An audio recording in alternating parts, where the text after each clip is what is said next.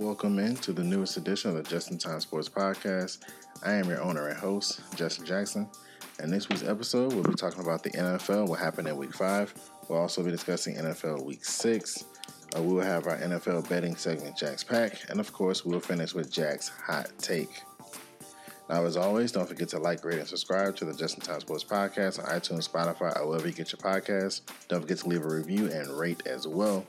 And of course, don't forget to turn on your post notifications and follow the Just in Time Sports social media, which will be at JTime Sports on all of your favorite social medias, whether it be TikTok, Instagram, Facebook, X, or Threads. Just in Time Sports is there and available for you to follow for all your breaking news, updates, and podcast notifications. Now, as always, don't forget to sit back and get ready to learn something.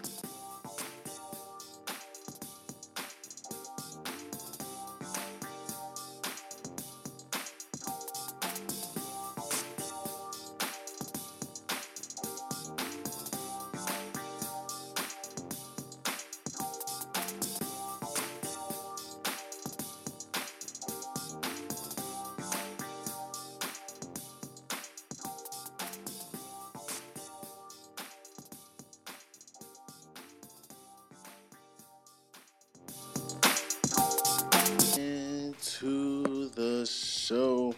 Welcome into Season 4, Episode 29 of the Just in Time Sports Podcast. I am your owner and host, Justin Jackson, and we are going to cover the NBA today. We are going to have the NFL. We are going to touch on those main two sports today. Of course, Major League Baseball playoffs also happening as well. So a lot of big things happening in the sports world.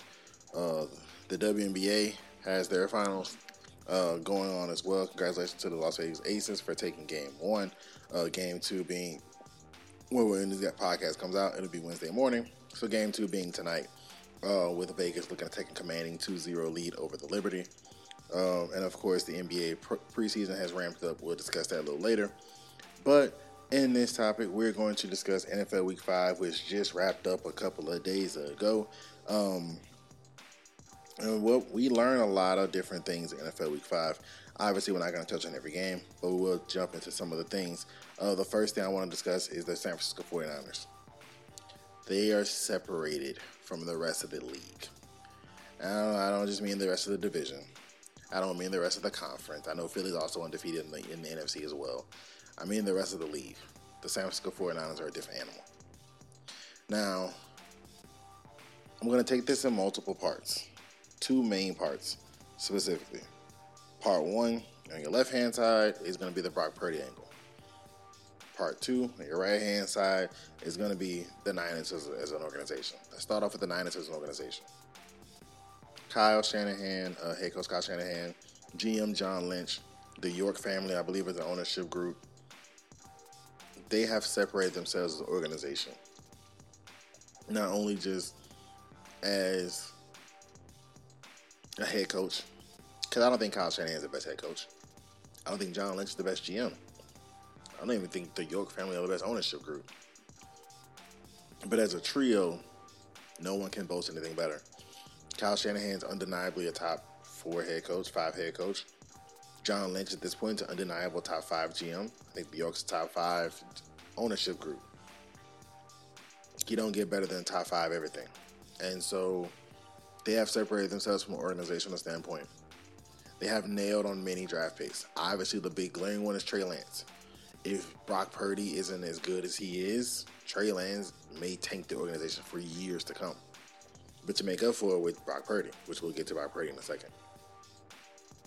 Look at how well this team was not only drafted, but kept their infrastructure in place for the most part. Yes, they lose Robert Saleh eventually to be the head coach of the New York Jets. Yes, they lose D'Amico Ryans to be head coach of the Houston Texans.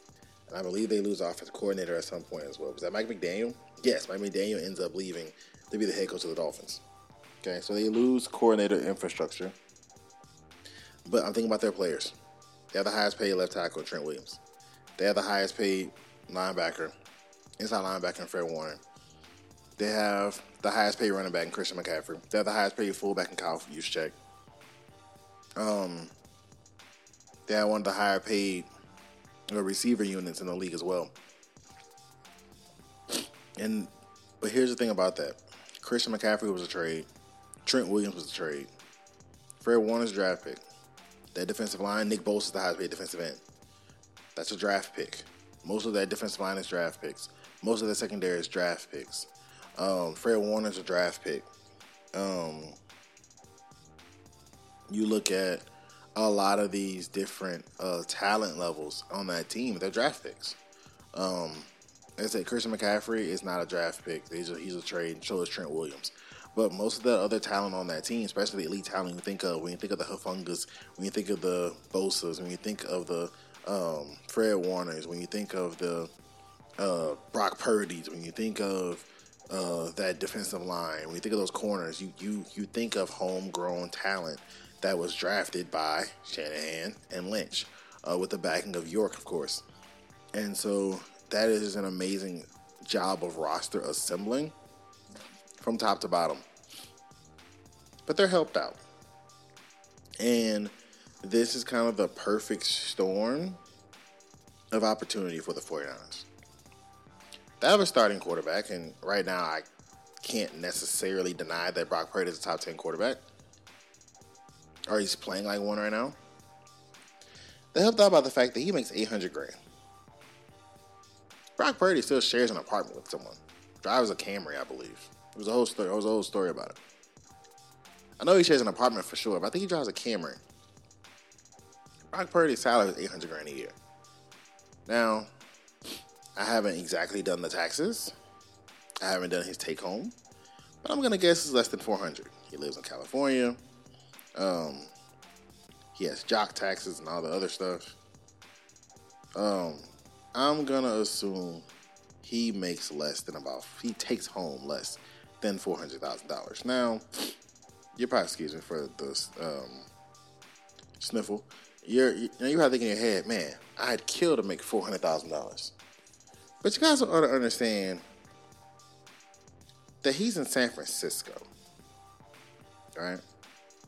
He's in a different area of existence. Like, he's Silicon Valley adjacent. So Brock Purdy's making $800,000. Like I say, he's still sharing an apartment with a roommate. I think he drives a Camry, etc. And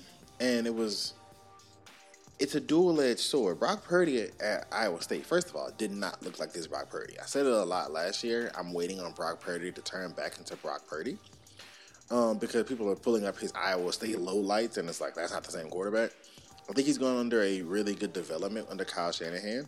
But he's accurate. He's athletic enough. He's a leader. Appears to be a winner in the NFL. He definitely was a plus for Iowa State. Iowa State, I think, wins went up 4 or 5. And I mean, he was a 8-win quarterback, 9-win quarterback a year at Iowa State. I don't think they've won 6 games since he left. If they have, it's been very under the radar. So he's obviously a plus player, right? But my thing is, he went in the 7th round for a reason. Brady's the end of the 6th round. I got you. But we're going to discuss Tom Brady a little later. But Purdy went in the 7th round for a reason. As much quarterback looking and developing and people who just, their whole job is to find who's the next best quarterback. The fact that everybody would let him go and the 49ers grabbed him as Mr. Irrelevant, the last pick of the draft. And now he's the starting quarterback. He's never lost a start in the NFL. I think he's 10-0 or something like that. The Niners have won 13 straight regular season games. In a game Purdy has started and finished, he's never lost it. It helps to have all those things I just talked about. The best left tackle, the highest paid left tackle, the highest paid defensive end, the highest paid running back, the highest paid receiver room, one of the highest paid tight ends, the highest paid fullback, the highest paid linebacker, one of the most expensive DB, because he's only making $800,000 a year.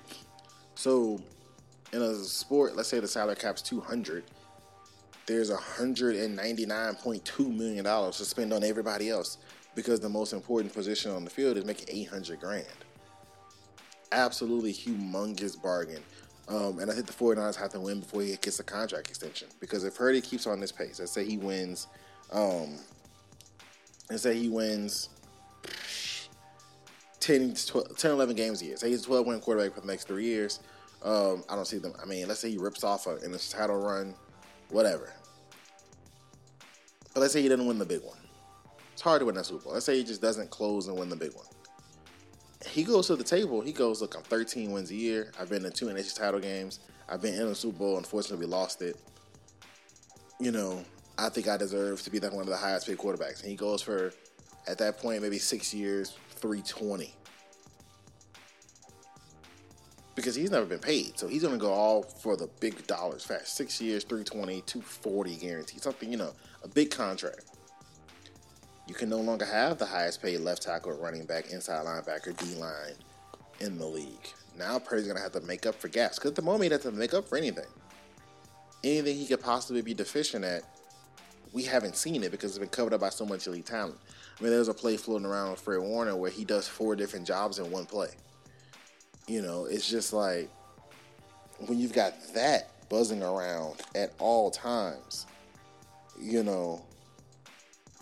that's hard to do. It's hard to mess that up with if you got any kind of level of talent. He's in the best situation for quarterback to be in. He's not expected anything because he's a 7th-round pick. He's got all the talent surrounding him in the world, and he can actually play a little bit. I just don't think he's as good as what his numbers or his tape right now is showing. But on the flip side of that, you guys know I've talked to you guys about it before. I'm a Patriots fan. I said that that's probably going to be the one team. Bias goes out the window. In terms of just, it is what it is. I'm biased. I told you guys, bias goes completely out of the window. It is what it is. I'm biased, and I'm going to paint my picture of the Patriots through a fan's perspective because I'm biased, right? For the most part.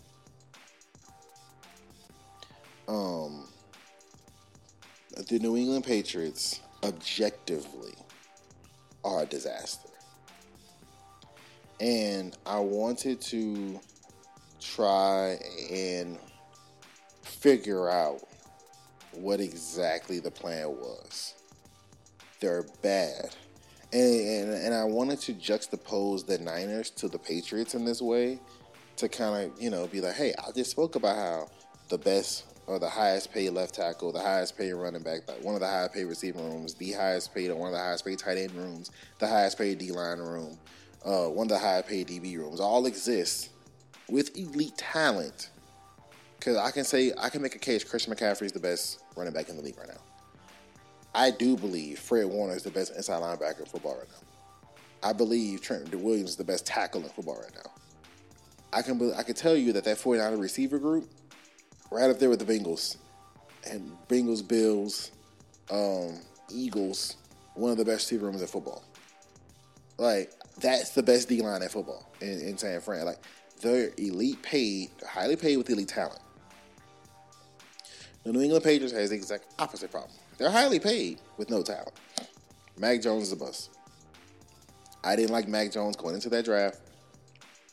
If you guys go back and listen to my podcast when I did a deep delve breakdown of that draft class, I did the quarterbacks. I didn't like Mac Jones then. I kind of got it fooled a little bit his rookie year, kind of fell for him a little bit. Matt Patricia did, I think, irreparable harm to the development of Mac Jones. So any hope he was going to have, the Matt Patricia, Joe Judge thing killed it, in my opinion. So any hope that he might have had to develop into a better player, into a legitimate NFL starter, I think was killed by Matt Patricia and Joe Judge being his offensive coordinator and quarterback coach. I just think that was absolutely murder because now Mac Jones is throwing. He's fading away on all his throws. He's not stepping into anything. Everything's coming out like pop flies. It looks predetermined. I mean, it's just not good football right now from Mac Jones. At the same time, he has a receiving core that has the least separation in the league. Ramondre Stevenson like a shell of himself, because Zeke, who also looks like a shell of himself, is playing better than Ramondre Stevenson. Offensive line, which already wasn't that good, has had suffered injuries all across it. It feels like bad personal decisions catching up to Belichick. Julius Smith-Schuster was an absolute waste of a signing, especially when he signed Jacoby Myers. Especially when Jacoby Myers went to Vegas for basically the same contract. It's just there was poor decisions all the way around. I think it was a cluster bomb of poor decisions. Now, positives. New England does have $100 million of cap space going into next offseason. That's a positive. That's a major positive. Like, that's a big enough positive where you can almost justify having such a bad roster because you can turn it over in a couple of months. Pay big for a couple of talents, trade for big salaries. You can turn your roster over in a couple of months. So maybe that's ultimately the plan. I don't know. But it seems like I always speak about the Saints not doing this, which would just be bad for you. Just be awful. Reset your cap table. Be bad for a year. Reset your cap table. Get a high draft pick. Start your franchise around a high draft pick. And then buy talent everywhere else. You have the opportunity to do it. And so I think Belichick ultimately could be doing that, where just be a bad for a year. Get a high draft pick. Get a J.J. McCarthy, a Jaden Daniels, a Shedeur Sanders, or a Drake May. And then just completely reset your cap table with the use of void years and etc. Just reset your cap table. Go into an offseason with $130, $140 million. Buy the best players you can in free agency. Trade for big salaries. Build around your young stud, whether that be your young stud at linebacker, young stud at quarterback, whatever. Build around your young stud. And so I think Belichick's doing that because this roster is just not talented. I mean, it's just not good enough. No matter what you can paint it, it's just honestly not good enough. But I want to talk about a narrative, and to me it's a lazy narrative, surrounding the Patriots. And of course, with Belichick struggling, Tom Brady retired, and having won a Super Bowl without him, people are asking the questions. I think First Take had this. Is Belichick just another coach without Brady? And you hear just another coach, it's like, what does that mean? Like, the average coach, like a jag, just a guy, like, nothing special about him. Nothing special about him if he didn't have Brady.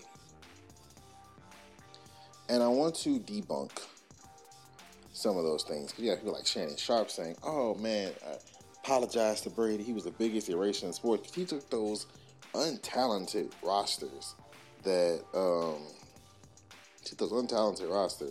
that Belichick put around him, and he won. He won anyway, and he erased this, and he was able to turn this person to this and this person to that. And whatever Belichick gave him, he took and made it better. He was like Belichick's wife. They always say, well, if you give something to your wife, she'll flip it, multiply it, and give it back to you. But there's a couple of things that I want to talk about in this New England situation. This Brady versus Belichick war. First thing, where I talk about the lack of talent, the AFC East has gotten a lot better. People also can't remember that Tom Brady played bad towards the end of his Patriots career. The defense bailed him out a lot, and then he ends up jumping ship and joining a super team in Tampa. And then the minute that team was no longer a super team, they went to the tank as well. But people forget that in 2008, Brady tears his ACL and creates the Brady rule. Just player goes low, hit him. Don't play, other player goes low, hits him in the knee. He tears his ACL. Then that becomes the Brady rule. Can't hit the quarterback below the knee. Okay. Matt Castle starts 15 and a half games for the New England Patriots. In that year, again, without Tom Brady, they were first in first downs, first in percentage of drives hitting in the score, fourth in points per drive, 15 yards per drive. And they actually scored more points in 08 than they did in 09. That because Belichick, who many people are trying to discredit over the past 72 hours, built those rosters to be able to play with or without Brady. The issue is that Belichick's having issue with roster construction these days.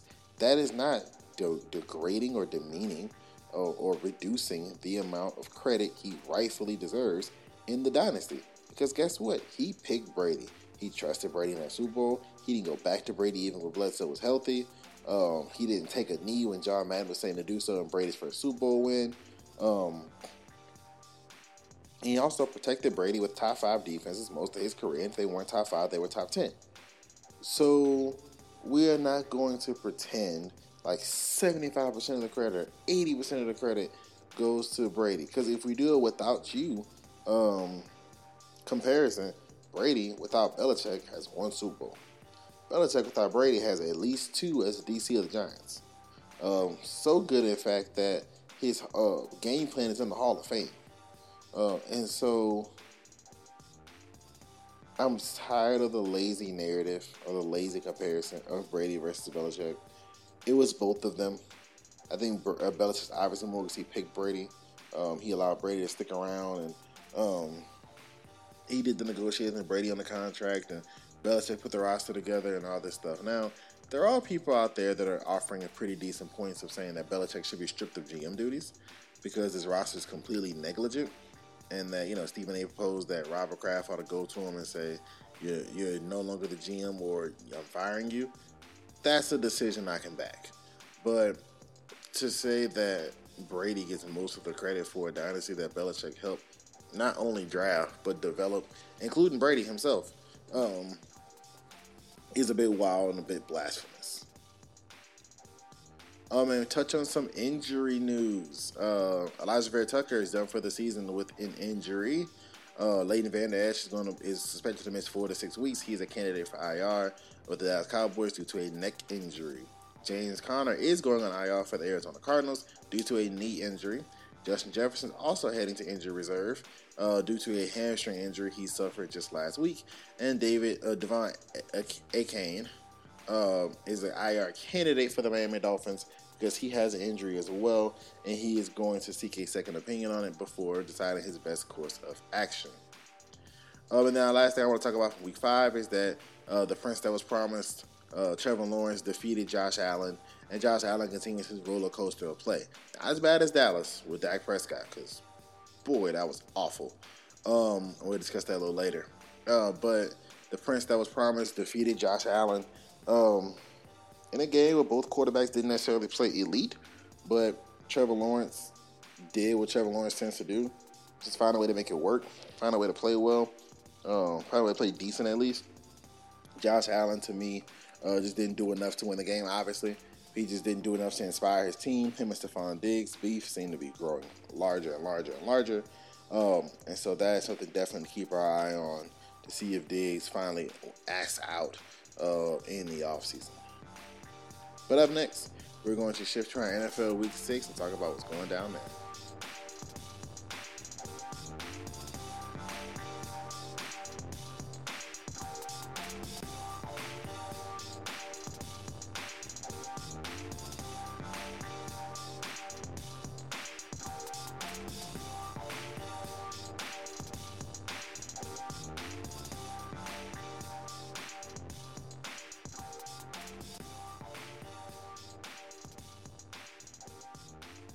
Welcome back into the show, and now we're going to jump into NFL Week 6, but we'll, of course, discuss some more injury news for what's going on. We'll touch on a couple of games, some kind of big games this weekend, and we'll have a little bit of other news as well. We're going to start off with a beef, though. So, as you know, the Niners dog-walked the Dallas Cowboys, cost me a fantasy game. I was down 6, and the only thing he had left was his defense, and he won by 10 because Dallas decided to have 4 turnovers in that game and not do anything else. But anyway, so George Kittle wore a F Dallas t-shirt to the game under his pads. Micah Parsons responded saying that if we play y'all again, we got something for y'all. Deebo Samuel responded to Micah Parsons saying y'all don't want to play us again. In this beef, I'm on the Niners side. The Niners have become the litmus test. And they've been this way thanks to their organizational stability, along with their coaching staff and etc. They've been this way about 5 years. Remember in Green Bay, a few years ago, Green Bay couldn't get past the Niners. That's the only team they couldn't beat in the playoffs.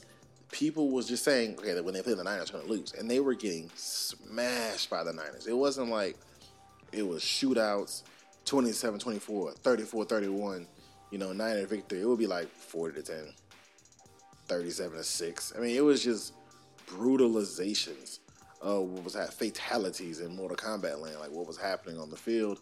And then, of course, Aaron Rodgers yields, goes to New York.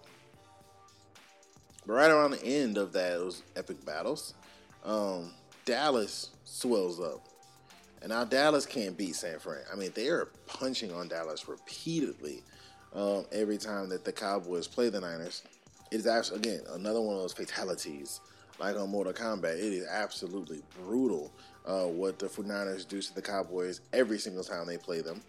And so when it comes to this beef, I'm on the side of the people who've proven it, which is the 49ers, as they have repeatedly beaten the Cowboys down, worn them down, physically just dominated them at any and every turn. So if I'm Michael Parsons, I would do a little less chirping, a little more working, and try and figure out something to close the gap in between the Niners and the Cowboys. Van Jefferson has been traded to the Atlanta Falcons. Full trade details on Los Angeles Rams trade wide receiver Van Jefferson, a 2025 7th-round pick, to the Atlanta Falcons for a 2025 6th-round pick. I have noticed that has been a popular trade style, I guess, would be the best way I can phrase it, because the Randy Gregory trade from Denver to San Fran was similar. It was Gregory in the 2025 7th to San Fran for a 2025 6th. And there was also another trade, I can't think of it right now, that was done the same way. Player plus future 7th for same year 6th. And so it's kind of a way, there's a popular trade style every year. So I guess that is a popular way. If you're basically skipping the free agent market, you're going to give me 32 more-ish picks in front of jumping the line or up for the right to not have to battle this guy on waivers and or just flat out released. And so Van Jefferson tried to get a new start in Atlanta, who's having their own issues, their own pass catchers, because I don't know what the beef is with Kyle Pitts, but they just don't like him very much, although he came back a little bit last week.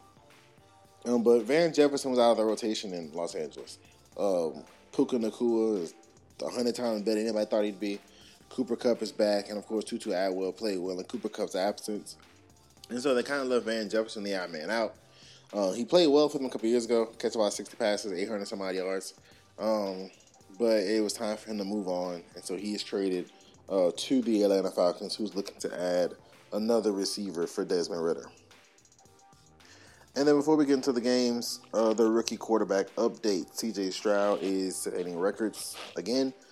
He has the most pass attempts without an interception to start a career in NFL history. He passes Dak Prescott. Bryce Young, not playing bad, not playing great. He's still looking for his first NFL win. Anthony Richardson, we'll discuss him a little later, but he's looking well like Anthony Richardson. So those are the big three of the quarterbacks who came out this year, and we're going to keep our eyes on them. But to go into the games of week 6, again, same rules as always, they're in Jack's pack. We are not going to pick them. Two of these games, the first two games we're going to talk about are in Jack's pack, so we're not going to pick them. However, we will pick the last two. So, Broncos at Chiefs to start off NFL Week 6. It will be a Thursday night game. This is a very interesting game.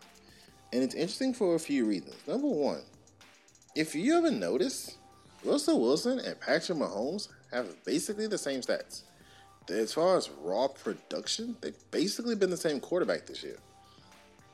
Now, the Chiefs' defense is demonstrably better than the Broncos' defense. So So I think Patrick. Well, I won't say that, but I think the Chiefs' defense is demonstrably better than the Broncos' defense. However, it's not like it's been a massive difference in quarterback play. Like Russell Wilson's team has been getting obliterated so much, no one's noticing how well Russell's been playing. But if you think Patrick Mahomes is playing really well, you got to give Russell Wilson the same credence. They've been basically the same quarterback. Oh, so it'll be a very interesting game in terms of seeing Russell Wilson can continue his mojo and kind of show people like, yo, it ain't me. It's the rest of this team. I think the Chiefs have an opportunity to end the Broncos season. I think the Broncos make the playoffs. If they were all right, no. But the locker room is beginning to splinter. There is from reported, a division between guys who know they're safe and guys who could be moved.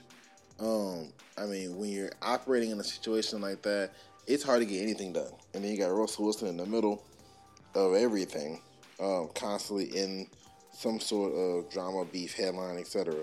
And so when you got that going on, you're going against a Chiefs team that has not been playing well, been looking for a get-right game.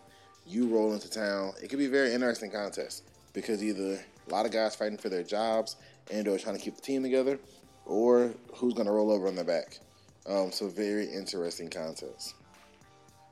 In the battle of the AFC South, the Indianapolis Colts are going to Jacksonville without Anthony Richardson, as he has a grade 3 AC joint injury, which would sideline him for at least a month and probably place him on injured reserve.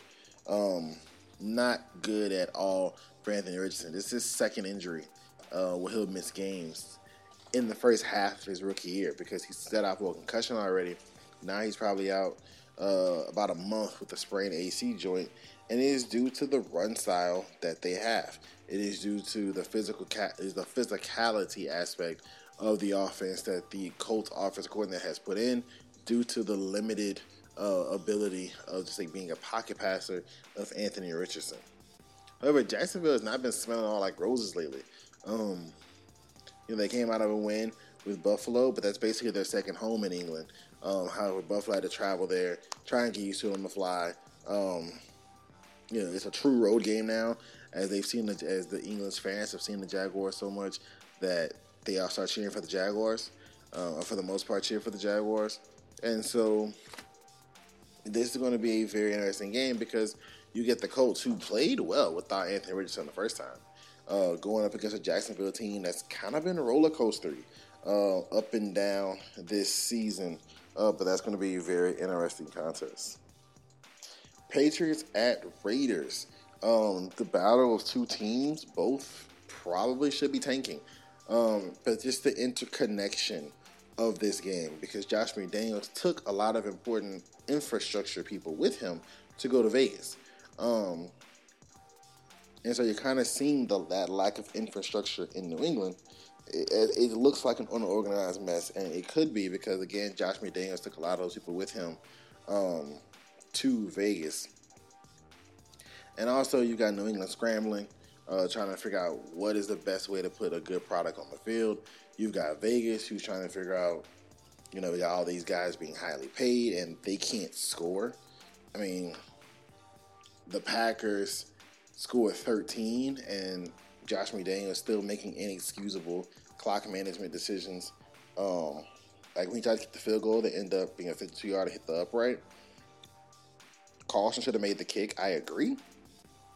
But it's 4th and 1, under 2 minutes, on your 35-yard line. You're up 4, and you have one of the best running backs in football, and you decide to kick a 52-yard field goal. I mean, it's one of those inexcusable moments. I mean, that's where like the Madden jokes come out.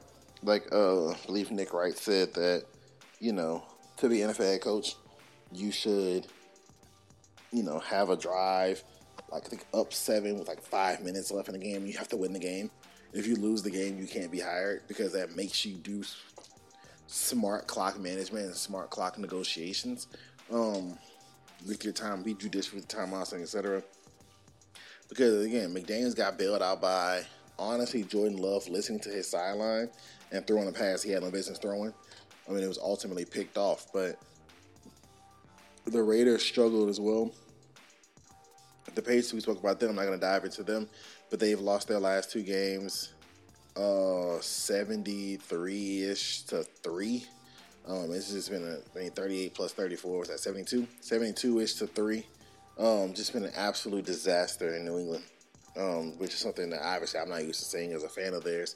But, that's going to be a very interesting game. I think the Patriots actually win it. I just think the infrastructure that exists in New England, Belichick's going to coach circles around Josh McDaniels situationally. Neither team is special. Actually, no, I'm going to go with the Raiders to win.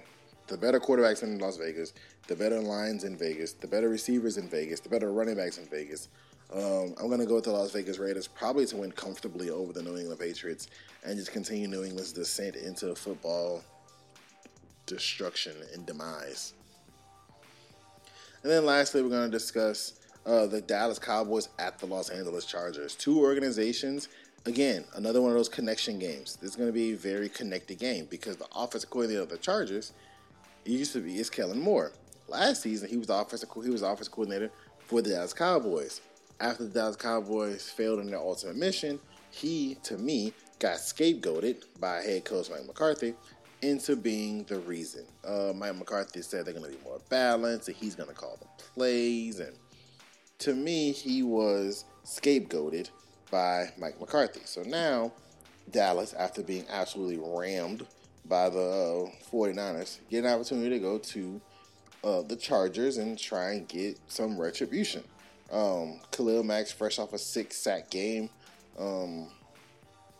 caused an absolute lot of havoc for different organizations, those Chargers.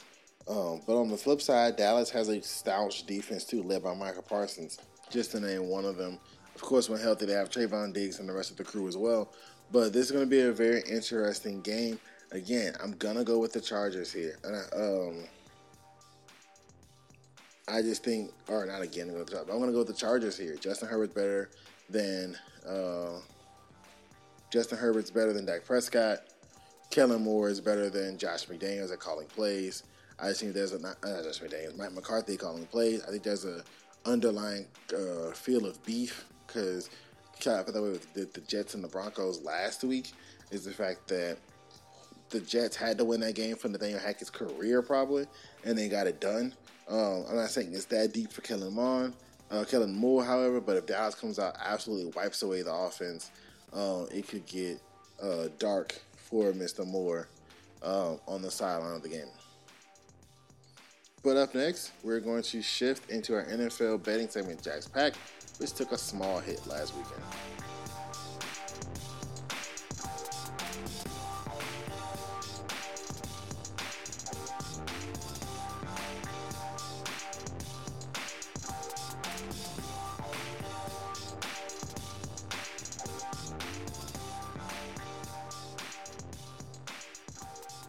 Welcome into the show, or back in, I should say. Welcome back into the show.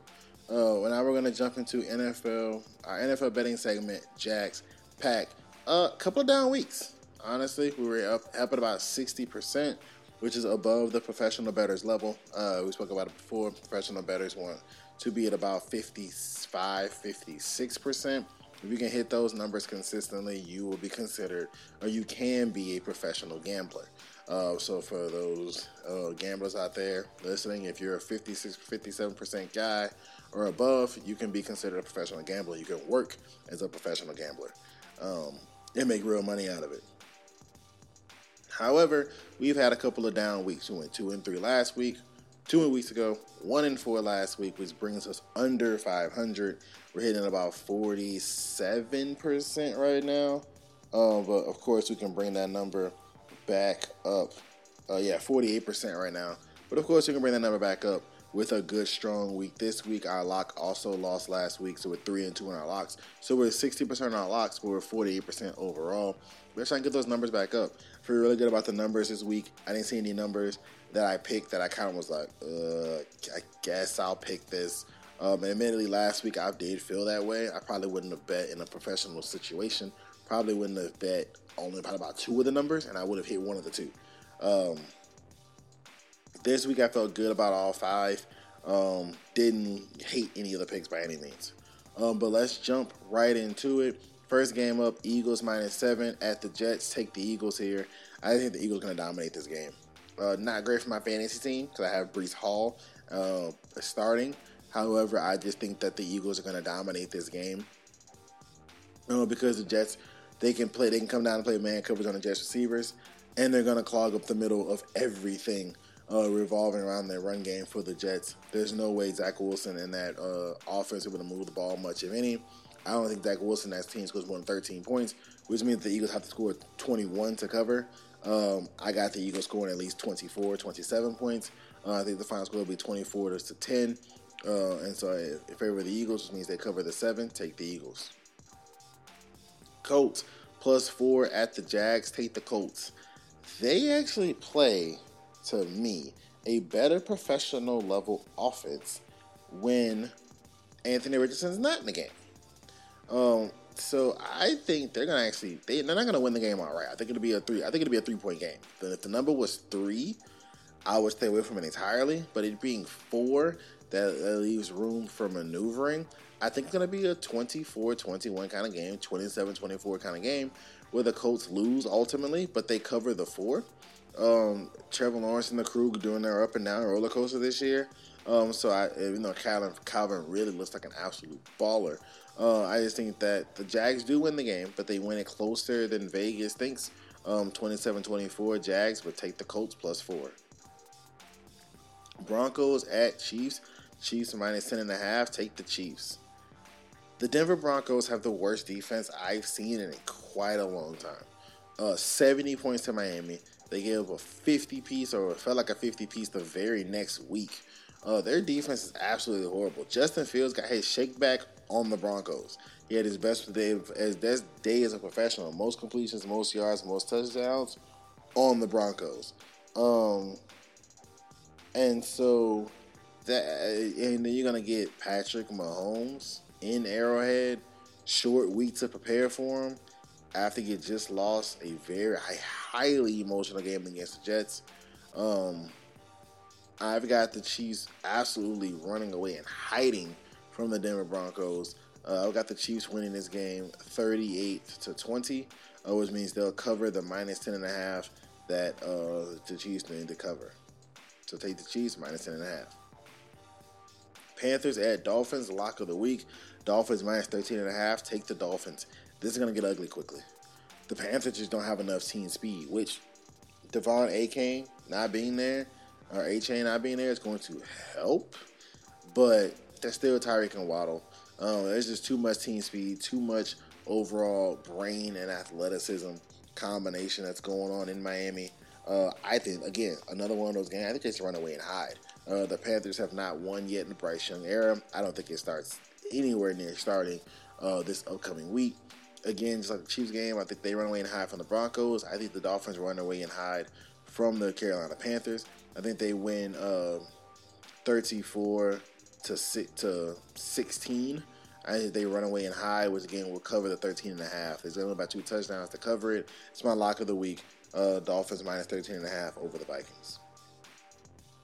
And then Vikings at Bears. Bears +2.5. Take the Bears. I was actually surprised the Bears were the underdog here. Minus Justin Jefferson, the Vikings offense isn't that talented. So now Jordan Addison's going to have to masquerade as your number 1. You still really can't run the ball. Kirk Cousins is either Justin Jefferson or the tight end throwing the ball. Now there's no Justin Jefferson. You would assume the ball's going to spread out more. I think it ends up hitting Jordan Addison or their tight end in the hands a lot. And so going on the road into Soldier Field, Justin Fields has a lot of confidence right now. He has a ton of confidence right now. They've removed Chase Claypool out of the locker room, which apparently is a great thing to do. And so I was shocked to see the Bears being the underdogs here, especially at home. So I've got Bears +2.5 over the Vikings. Just to recap through it, Eagles -7 at the Jets, Colts +4 over the Jags, Chiefs -10.5 over the Broncos, Dolphins -13.5 over the Panthers in our lock of the week, and Bears +2.5 over the Vikings. But up next, we're going to have our Jack's hot take, which is going to be a take about Victor versus Chet.